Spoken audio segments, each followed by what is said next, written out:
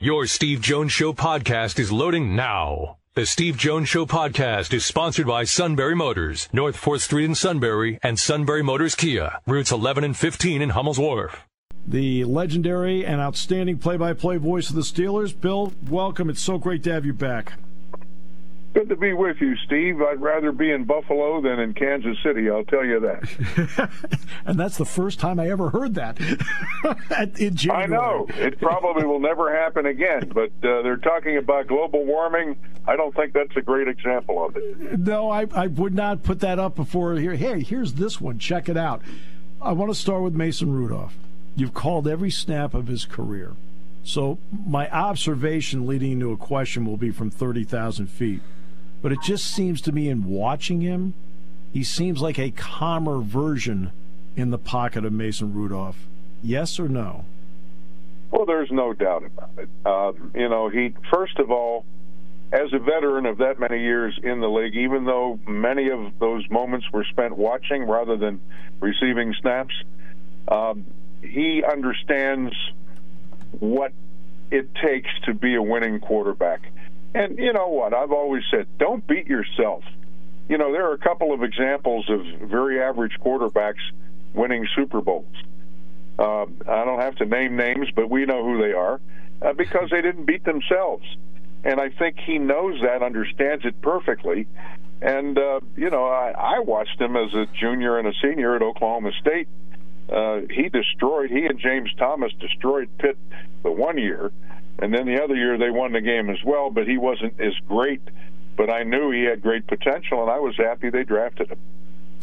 Well, look, it's not as if I haven't been around Mike Yurcich the last 3 years, who was Mason's quarterback coach and coordinator at Oklahoma State. He always told me great things about him. Is he seeing the field better, and what has that offensive line meant to his ability to see the field? Well, and I think it's all a hand-in-glove thing. The offensive line has made him comfortable because he has the option of running the football, and it's not all on him. They've run the football really well the last part of the season, and I'm on Mike Tomlin's bandwagon when he says, you have to run the football in December and January because of the elements. And I think we're going to see an example of that on Sunday in Buffalo in that hole in the farm up there in Orchard Park. And that's exactly what it is. They dug a hole in a farm, put stands in, and that wind, it comes in across the surface, but then it gets down into that bowl, and it can be nasty. You remember, and I think it might have been Harry Newsom, Steeler punter years ago, hitting a negative punt. Yep. Hitting the punt into the wind, and it ended up hitting behind him. I mean, and you're afraid of that, especially since Presley Harvin III hasn't had the best of years. But I noticed that the Steelers have put Brad Wing on the practice squad, so we'll see how that plays out. I have to ask you about no T.J. Watt because he's been ruled out of this game, and it's not as if it's the first time they've ever had to play without him. But how do they compensate? Because there are certain players, I think, that benefit when he's out there, that they get singled up instead of doubled or chipped. So how do they compensate without him out there? Well, as we saw with the safety position, which was decimated this year, at outside linebacker, we have depth all of a sudden with Nick Herbig. And Marcus Golden played his best game last week. He did. And so, I think you have depth there, but you're going to miss T.J. Watt. The record speaks for itself. Their record without him is not very good. And, it's not one person who can take his place. It's going to have to be done by committee and also scheming. But fortunately, at that outside backer position, they can afford a hit, albeit as big as T.J. Watt.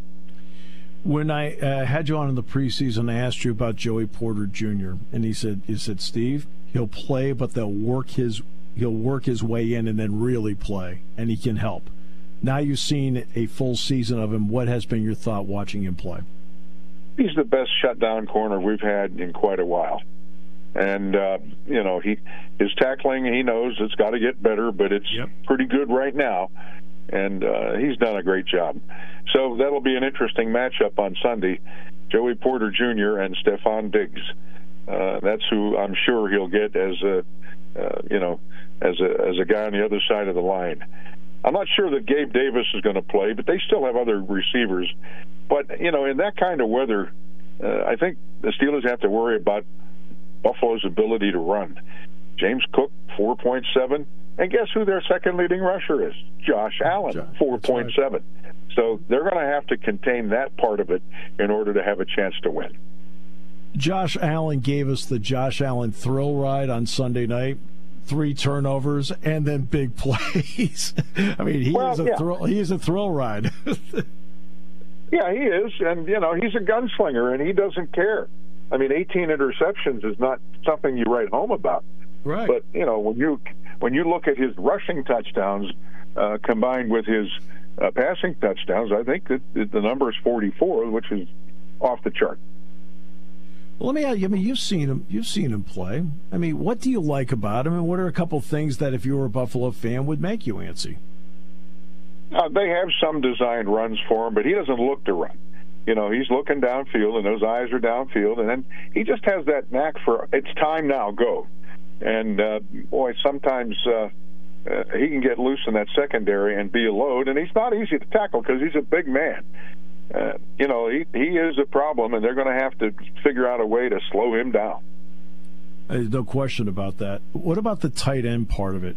Thompson blocked well. We know Pat's been the better pass receiver. Then conversely, Dalton Kincaid out of Utah and Dawson Knox.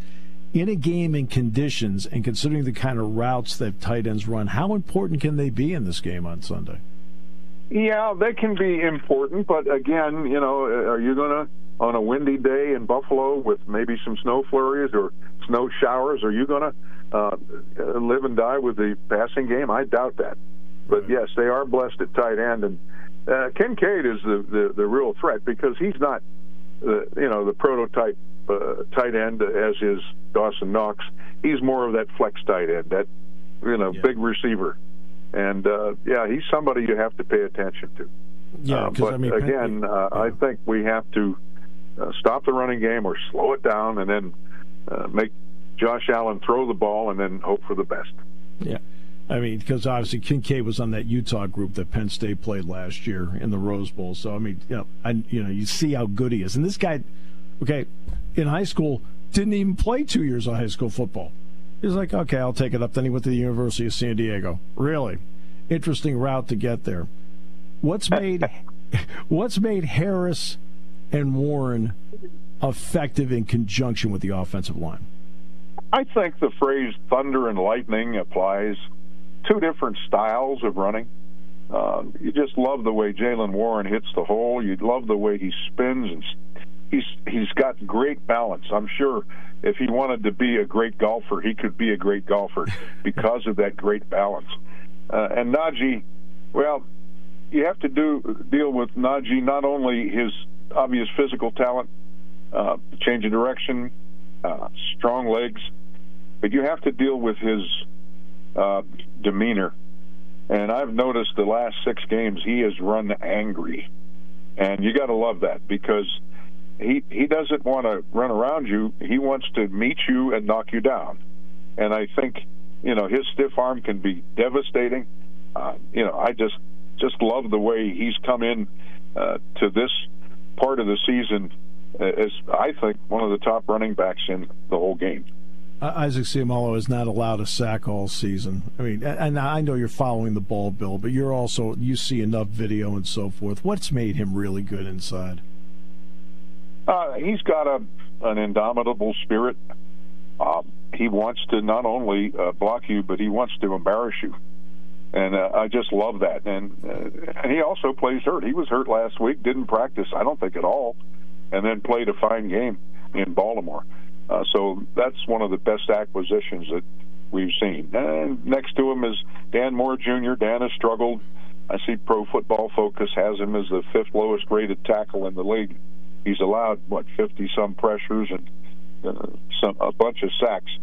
But, I think you worry about that position next year. You just do the best you can. This year, and I think having Seumalo next to him has really helped him. Yeah, and he has been a heck of a player for him. No question. You talked about the secondary play. We mentioned Joey.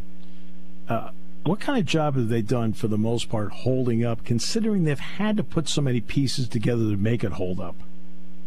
Yeah, I think for a while, Steve, they were giving up the middle of the field too easily, and tight ends were feasting.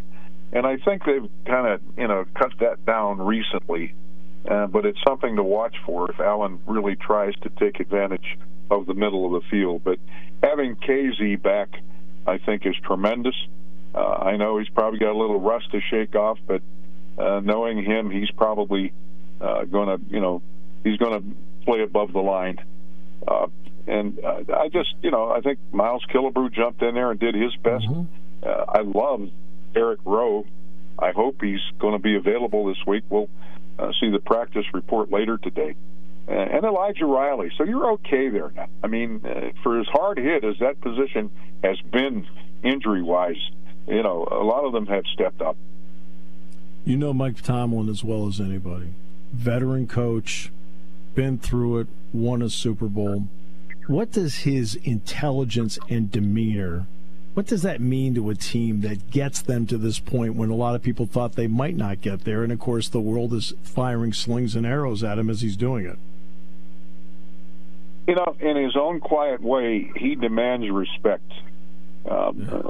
Let's say compared to Bill Cowher, who would treat his players, with a stiff arm, if you understand what I mean. I know. I think Tomlin knows he doesn't have to do that. And as a result, he has their respect. I think they'd run through a wall for him. And I think if you talk to every one of them, they'd say that he's the best coach they've ever had.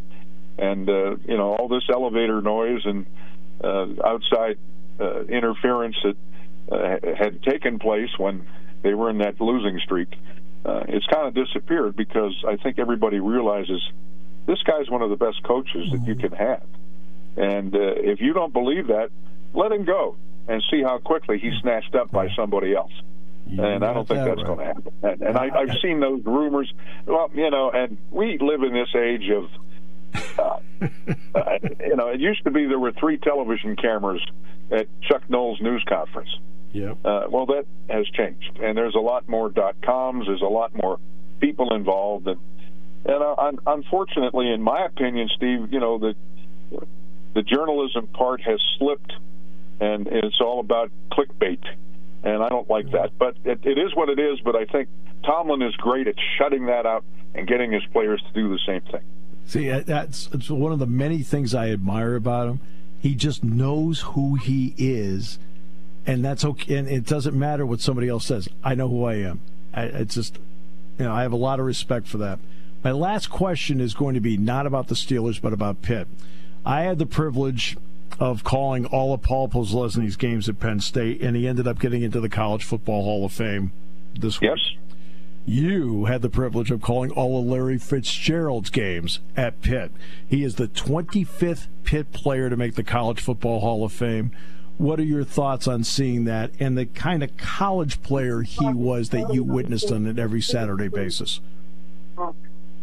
Every coach at every level of football should show his players Larry Fitzgerald's tapes, if only for one reason.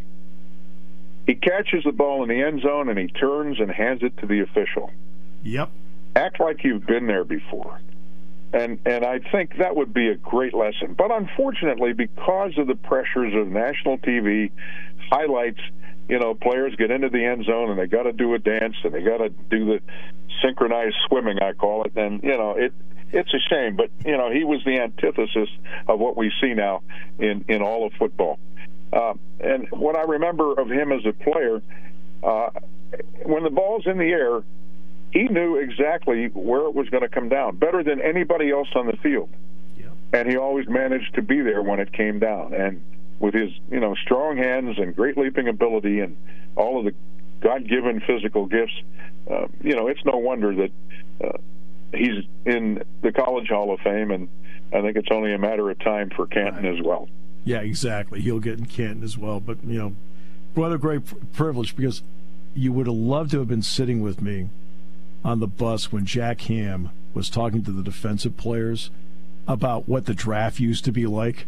Oh, about a month after you get drafted, there's no combine or anything like that. They're all like their jaws all drop.